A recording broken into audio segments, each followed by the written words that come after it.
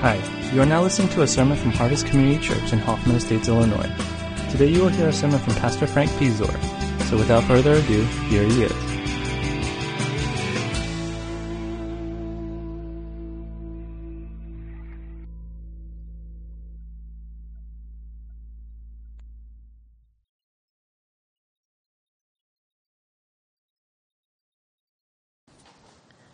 Good morning.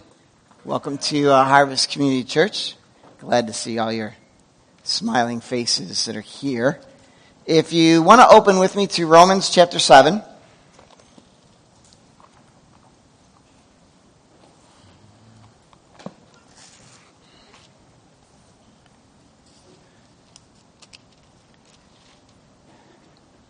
I'll read these verses for us that we're going to look at, starting in verse 14.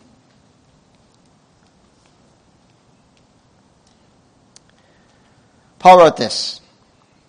He said, "For we know that the law is spiritual, but I am of the flesh, sold under sin.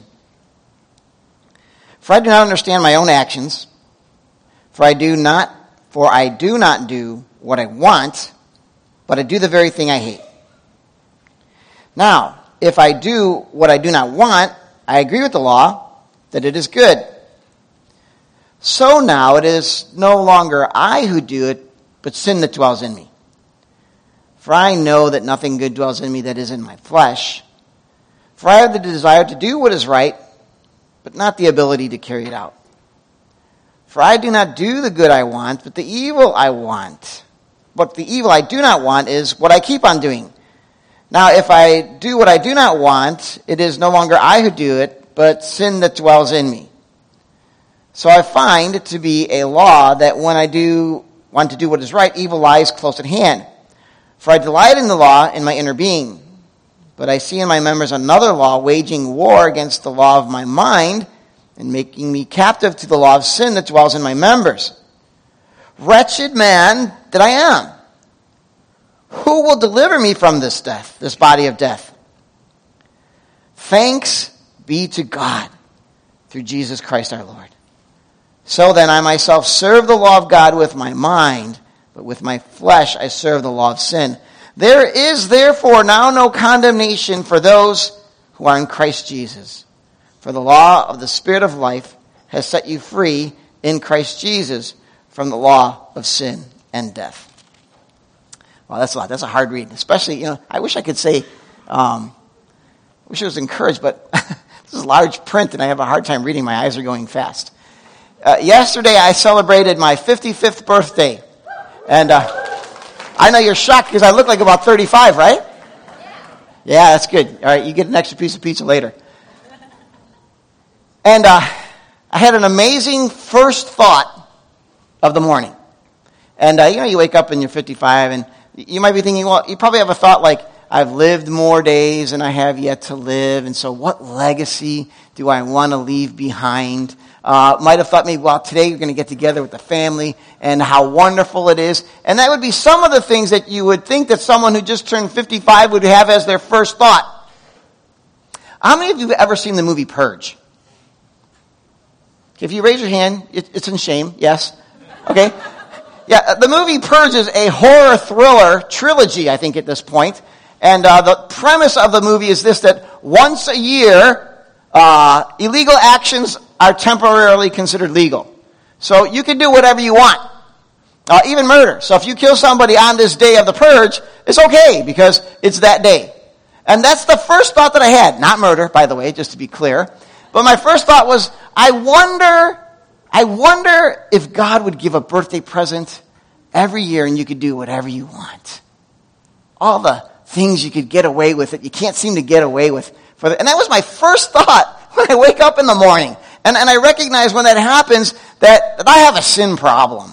There's something in me that's kind of like a little messed up, even after all of these years of seeking God and following after His heart. And so it's a little bit different of a tone from last week, but we will relate to last week eventually. And what I wanted to do was I wanted to share two things with us that I find in this passage that are actually pretty encouraging. And the first one although this is not encouraging, but in the end we'll get there, is I have a sin problem. I have a sin problem. Let's try and read verse 18 again. And it says this, "For I know that nothing good dwells in me, that is in my flesh. For I have the desire to do what is right, but not the ability to carry it out." See, I have a sin problem. And what's going on here, what Paul's saying is, I want to do what is right, but I don't do it. I want to do what is right, but I don't do it. How many of you, like me, whether it's New Year's or on your birthday, you look at yourself and you go, this is a new year. This is the year I'm going to be more disciplined in this. For some of us, I'm going to be more disciplined in my Bible reading. I really want to read my Bible more. I mean, I want to read a lot. Or you say to yourself, man, I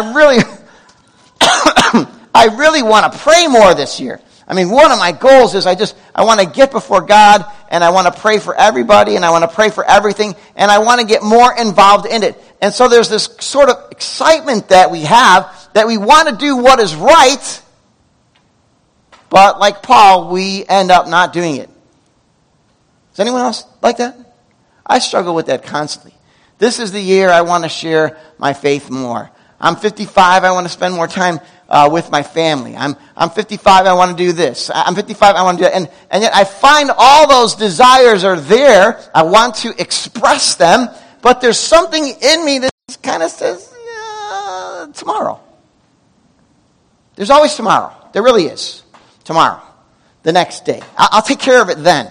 And so what Paul's saying here is, as his struggle is that he wants to do what's right, but he has a hard time doing it.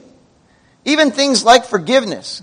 Because we recognize one thing, that we want to be forgiving people. We want to experience forgiveness. And if you have an unforgiving spirit, you know that a lot of times it traps you more than it traps the person who has offended or hurt you. And so you want to be free of that burden, even if it's just in a selfish way. You want to be free of it. You want to do what's right, because you know the gospel says, as God has forgiven us, we should forgive others. We get that. We want to do that, but it's just so hard, because we turn to God and we say, God, but you don't understand. Look what this person did to me. We want to do it right. So Kaylee did these for me, but I was the editor. So if these aren't good, it's because she rolled her eyes. I'm only saying that because I know that means that I did something wrong. But can we throw up that first one? I have a sin problem. The one with the math kind of thingy. Yeah. This is going to be a joke, but now it's kind of, it's a math joke. Any math teachers here? You're not a math teacher? Come on, you're a math. Don't be pretty. Isn't Arthur here? You're a math teacher, right? All right. Well, anyway, it's the picture of a triangle with angles. And everyone knows, like, sin, cosine, and tangent, right? I'm just kidding. Really? Take it easy there, brother.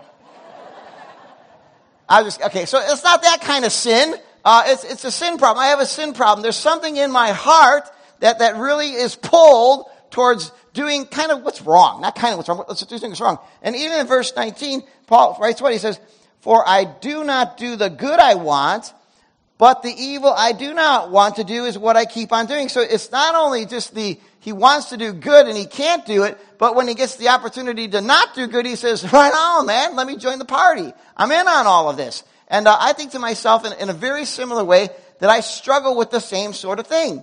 I mean, I sit there talking to someone this week, and they're explaining how as they struggle through their church, not this church, because nobody struggles at this church. We're all happy. We're glad to be here. But they're talking about their struggle at their church, and as they're explaining their struggle, they just started sharing, and sometimes I just get envious. I get envious of other people who are moving up the ladder and becoming leaders in Bible studies and small groups and all that kind of stuff. And I'm still left behind. And it drives me. And I thought when that person said that, I said, man, I feel the same way. I sometimes look at other pastors who do things and they can be a mess. And everybody knows that they're a mess and they're making mistakes. And yet their church is growing by leaps and bounds. And I sit there and I think to myself, why can't I ever be like that? I'm trying my best to walk the straight and narrow, and yeah, I struggle with stuff in my heart. But these guys, man, people look at it and go, that's wrong. And then you're still blessing them. And so there's this real sense of envy. I don't want to be envious, but I am envious. And I get jealous because I think to myself, God, why not me? It would be just nice for a little while to just have this fruitful ministry that everybody's just falling on the ground and going, oh, we want God, we want God. That'd be just so awesome. And so that envy grows, and then it turns into anger. Because you get angry because you think, how is it that we talk so much about doing what is right in God's eyes? We try to do it, and those guys that really don't even care about stuff like that seem to be getting blessed over and over and over again. And so when sin gets its opportunity to show itself, what do? I go, oh, man, I want to join in. I have a sin problem. So Paul here is talking about this sin problem that he has. Now, the context of all this is he's been talking about the law, and he's saying, is the law good or not? And he's trying to say the law is good. The problem is that we all have a sin problem. And the struggle that we have with this sin problem is because this law takes care of us. And so go back to verse 14, and I want to determine what the problem really is here. In verse 14, he says, for we know that the law is spiritual, but I am of flesh, sold under sin. Now here's a key distinction that I want us to catch. When Paul says that he is sold under sin, he's not saying, I'm sold under anger. I'm not sold under envy. He's not talking about a specific sin. He's talking about something that is natural to me, that comes by nature. And if you look at the book of Romans, the first few chapters, there's the mention of the word sins. Those are the specific actions that Paul's talking about. But here, as you get into the later chapters, he says there's a sin problem. The sin problem, there's something in our nature. There's something in us that is combative. There is something in us that is at war with God's law. We don't like God's law. God's law restrains us. It keeps us from doing things that we want to do. And so we fight against it in our nature, in our sinful nature that keeps saying, listen, I want to do what I want to do. I don't want to do what God wants us to do. And theologically and scholarship-wise, there's a big argument about spiritual transformation. Is Paul talking about someone who's not a Christian in this passage or someone who is? All I can say is from my personal experience, this is the struggle that I go through. Even after becoming a follower of Jesus, even after surrendering my life to Him and saying, God, I don't want to live for myself. I want to live for you. I'm still stuck in this war that rages within me that wants to exert itself and say, just do what you want to do. So much so that when I wake up on my 55th birthday, the first thing I think is, man, I wish I just had one free day to sin like crazy, so I could purge it from my system. And if you know anything about sin, right? Sin kills. And the crazy thing about when sin kills, it says just a little bit is okay.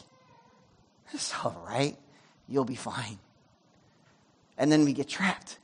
And it becomes ingrained even deeper in this sin nature that still is there somehow, some way, some shape, some form, that we have to fight it.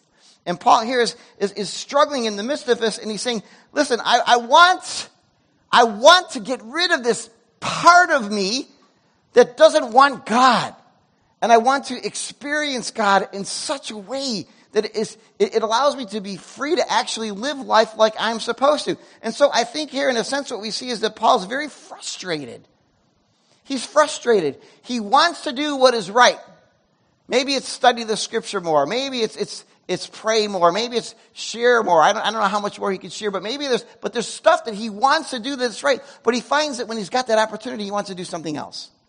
And he finds that when wrong comes along, rather than saying, I should do what God wants me to do, he finds that he's off doing something else.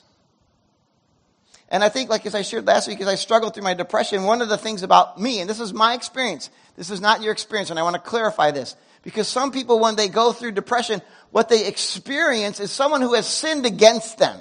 Like if you've been physically abused or emotionally abused or sexually abused by someone, that's not a sin on your part. It's something that's committed against you. And if you slip into depression to that, it's not you dealing with sin. But I can tell you that in my experience, my personal experience, some of my depression was based on not only sin that I committed, but sin that I wanted to hold on to. And so when we get that chance and that opportunity to hold on to, because now I have an excuse. I'm experiencing depression. I don't have this is my experience, not everybody's. Listen carefully. I wanted to hold on to it. I didn't want to be forgiving. I didn't want to raise my game a little bit more because I'm struggling through that. And as I struggled, and that's the kind of like the weird part of it all, is that as you're working through it and you're wanting to follow God, for me, a lot of times God would say, here, this is what I want you to do. And I said, boy, that sounds great, God. I'm excited. I want to get into that. And then when the time comes to actually execute, it's like, I don't know. I want to hold on to it just a little bit longer. Just a little bit longer. And so there's this frustration that grows within my own heart that says, what is wrong with you? And I don't know, how many of you guys talk to yourselves? Okay, you all should raise your hands. We all talk to ourselves. I just wanted to see if you wanted to be honest. I'm always talking to myself, and I have this cycle in my head that's like this. If I'm confronted by some sort of temptation or sin, and I'm sitting there and I think, wow, man, that'd be really cool to experience that, see what it's like, do that. And I may dwell on that a little bit and try to figure out little strategies on how to work through things. And then it's like the Word of God comes out of nowhere and says, that is so wrong. And I have to come back to what the Word of God says and to process and work through that to get to a place where I could actually say, now I'm trying and I'm going to submit to what God wants me to do. It'd be like anxiousness. So when I experienced anxiety in the midst of my depression, I would sit there and I would be anxious and I would be afraid. I would be afraid of the past. I would be afraid for my family. I'd be afraid of the future. I'd be afraid of all of these things. And then suddenly you hear the words, do not be anxious. But in everything, by prayer and supplication, with thanksgiving, let your requests be made known to God. And so the struggle in my heart is, it's just easier to be anxious than it is to surrender, isn't it? Because if you think about it, when you're anxious, at least you're thinking, if you surrender to God, you've got to trust God. And sometimes He's not like in a hurry like we are. And that's really hard for me because it's like, God, here's the problem. Do you not see the problem? I am struggling with the problem. Let's have the answer. And it teaches me nothing about faith. And so there's this sinful part of me that just wants things my way. I want to do what God wants me to do. And then as soon as I say that, you know what thought comes to mind? Only because I want people to recognize and say, wow, you're so spiritual. Wow, you're such a godly man. Wonderful pastor. That's what come on now, go ahead. Nobody? You know what I mean? Because I have a sin problem. I have a sin problem. And so let's go down to verse 24 and let's experience Paul's frustration. I don't know how you bring it to life. I wasn't there when he wrote it, but I can imagine he's a wretched man that I am. Wretched. I'm just disgusted. I'm disappointed. I'm discouraged. Wretched man that I am. This is horrible. This is terrible. Who will deliver me? Who will set me free from this body of death? I am stuck. I got nowhere to go.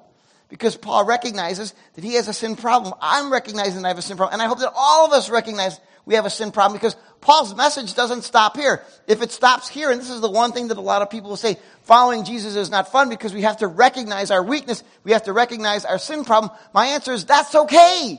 Because it is there. It's real. And if we can get to that place where we can see that it's real, then the salvation that Christ provides becomes even that much more excellent.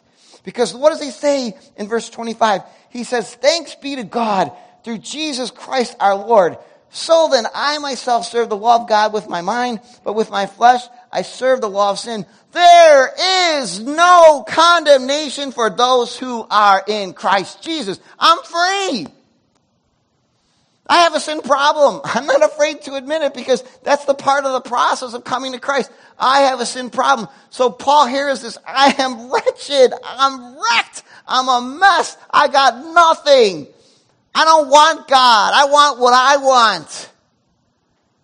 But he gets to this place and he says, therefore, there is no condemnation for those who are in Christ Jesus. You're free. You're not free to sin. You're freed from sin. Everything that you have done has been taken care of by Christ in the cross. Here's how it works. When I had my stroke, which is almost like, 2.5 years ago now? And I remember getting the hospital bill. And that's probably what led to the heart attack 6 months later. Because I saw the hospital bill and I said, oh my goodness, how am I going to pay for this? I was like, I am so broke. I can't do this. There's no way. And that's that little thing that they send you first, you know what I mean? This is not a bill.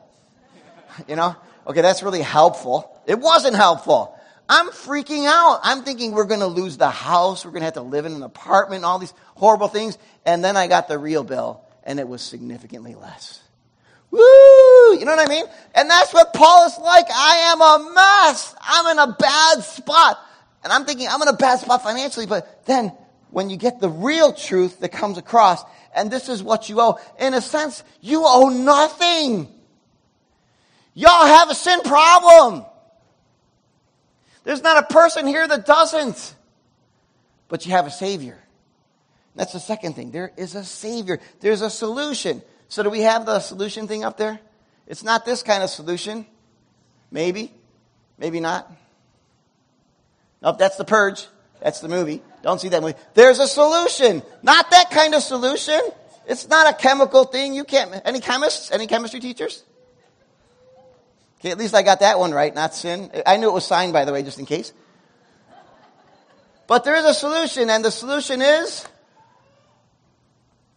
See that? Isn't that a cool puzzle piece? I think that's where Kaylee was like, dude, this is messed up, man, because your pixels are off. And yes, they are. My pixels are off. So before we get to staff meeting, I'm just admitting my pixels were off. Okay. Yeah, but isn't that kind of neat? Like it's got the problem there and then there's a solution. You have a solution to the problem. The solution is that in Jesus Christ, there is no condemnation. You are free. You're free. And he goes on in verse 2, he says, for the law of the Spirit of life has set you free in Christ Jesus from the law of sin and death. Let me illustrate this. And I learned this a couple weeks ago from Watchman Nee. It was a good illustration, shared it in the youth group. In my hand, I have a Kleenex, unused, of course, so that you don't freak out. And what do you think will happen when I drop this Kleenex? You want to guess? You're a consultant. You have earned your keep.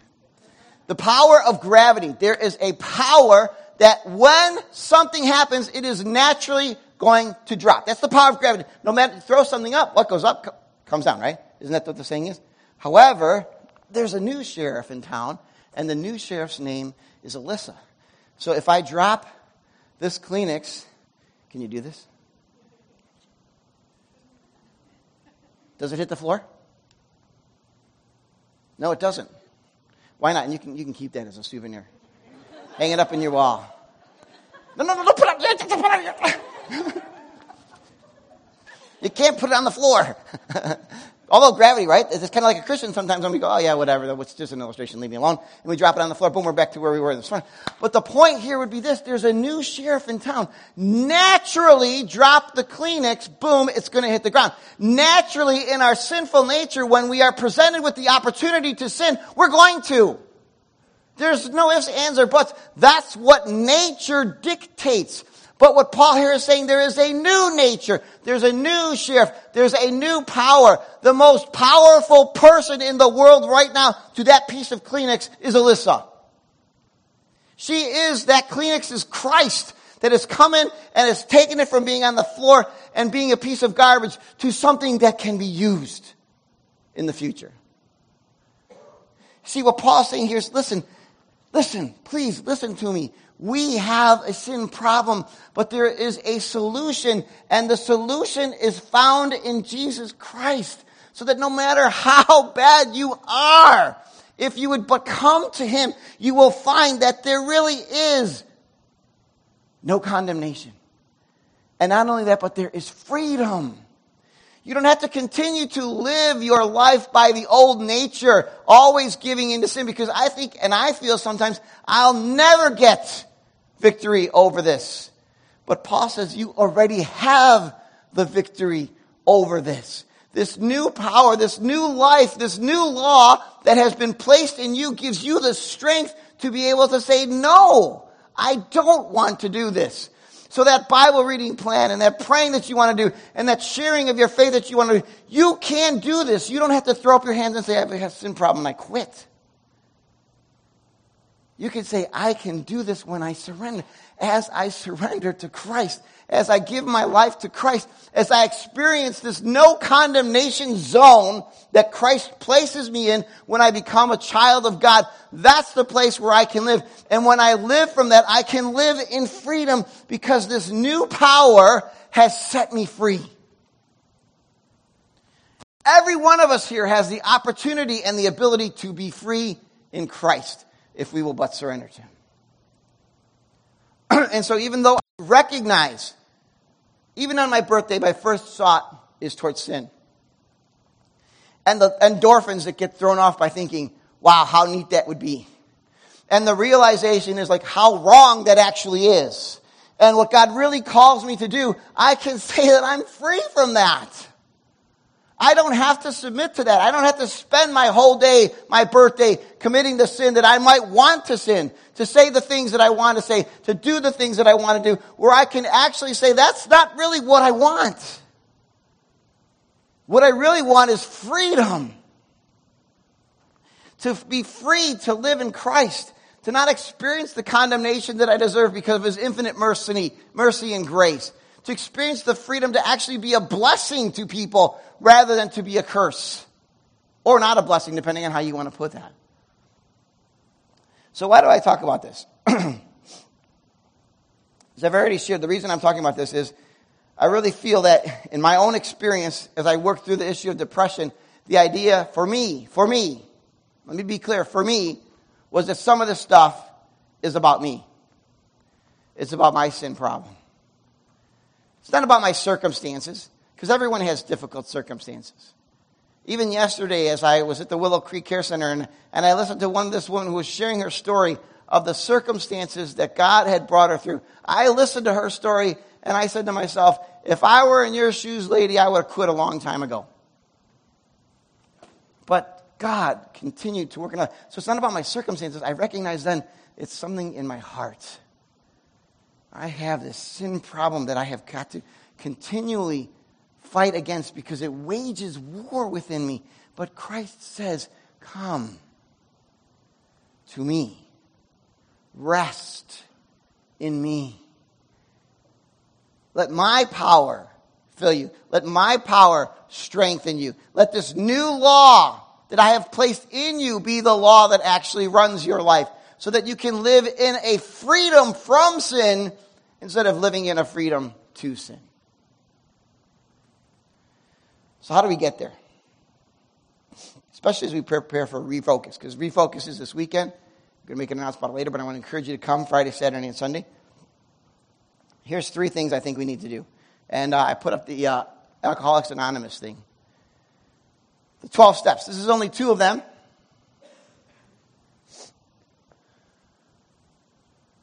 It's coming. It's got to be it's something I do. I don't always do things right, but the first thing is to admit it. Admit I have a problem. If you're an alcoholic, you have to admit you have a problem.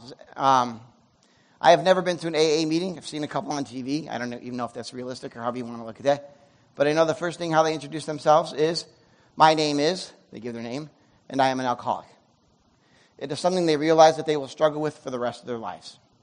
It's a difficult thing. Me, I realize if we were going to have Sinners Anonymous, and I don't even know how sin is anonymous because God knows, but I would stand up and say, listen, my name is Frank and I'm a sinner. I have a sin problem.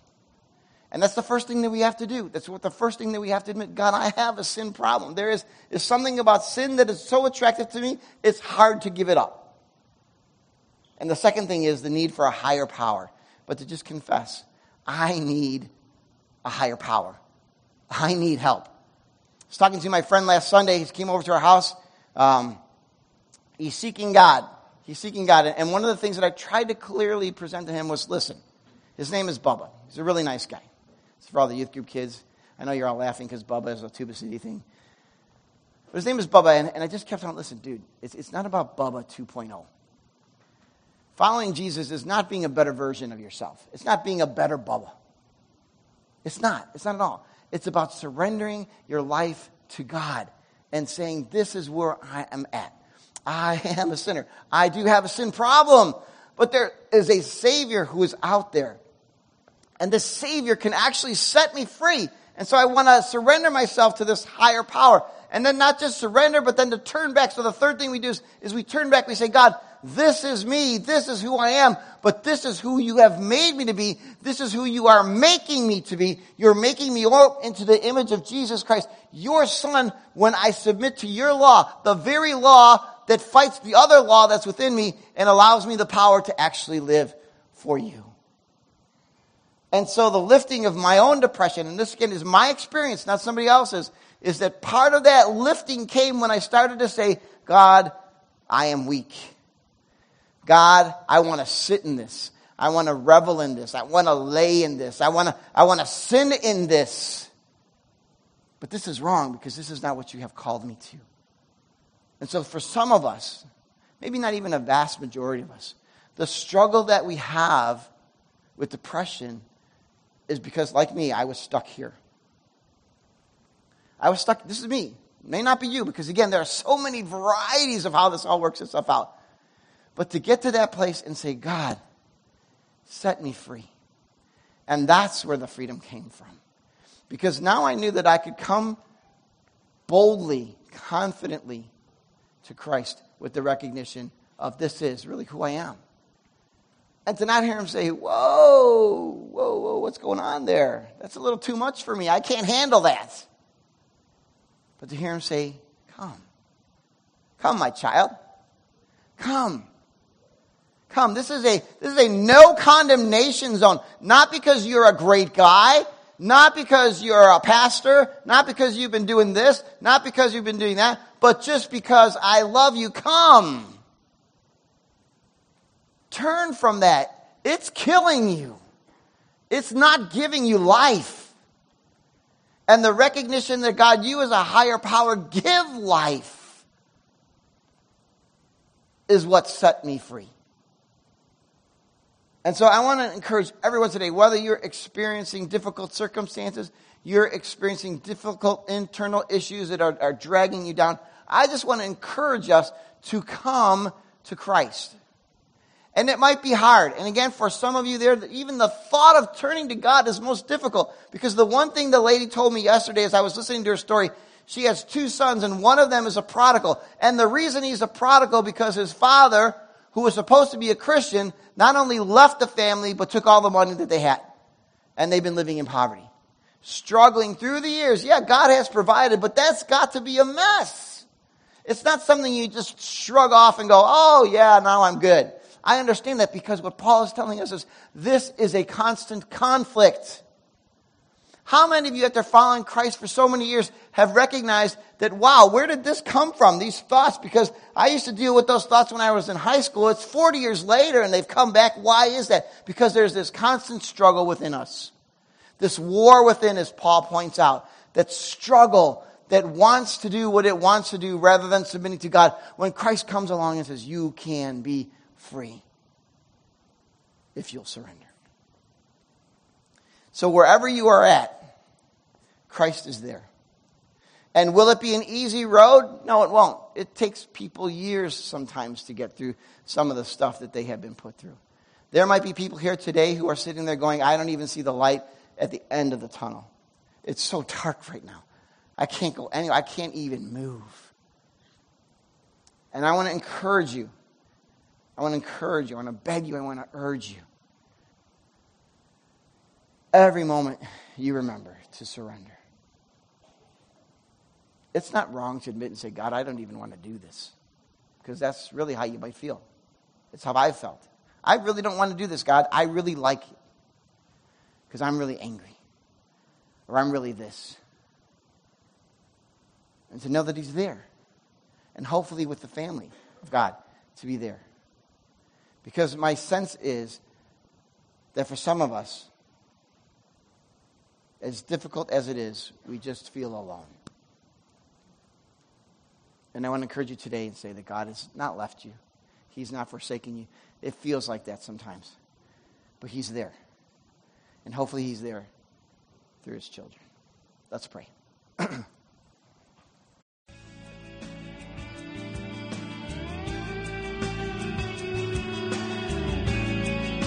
Thanks for listening to the sermon from Harvest Community Church. If you would like more information or have any questions or comments, check out our website at harvest-community.org. Thanks for listening.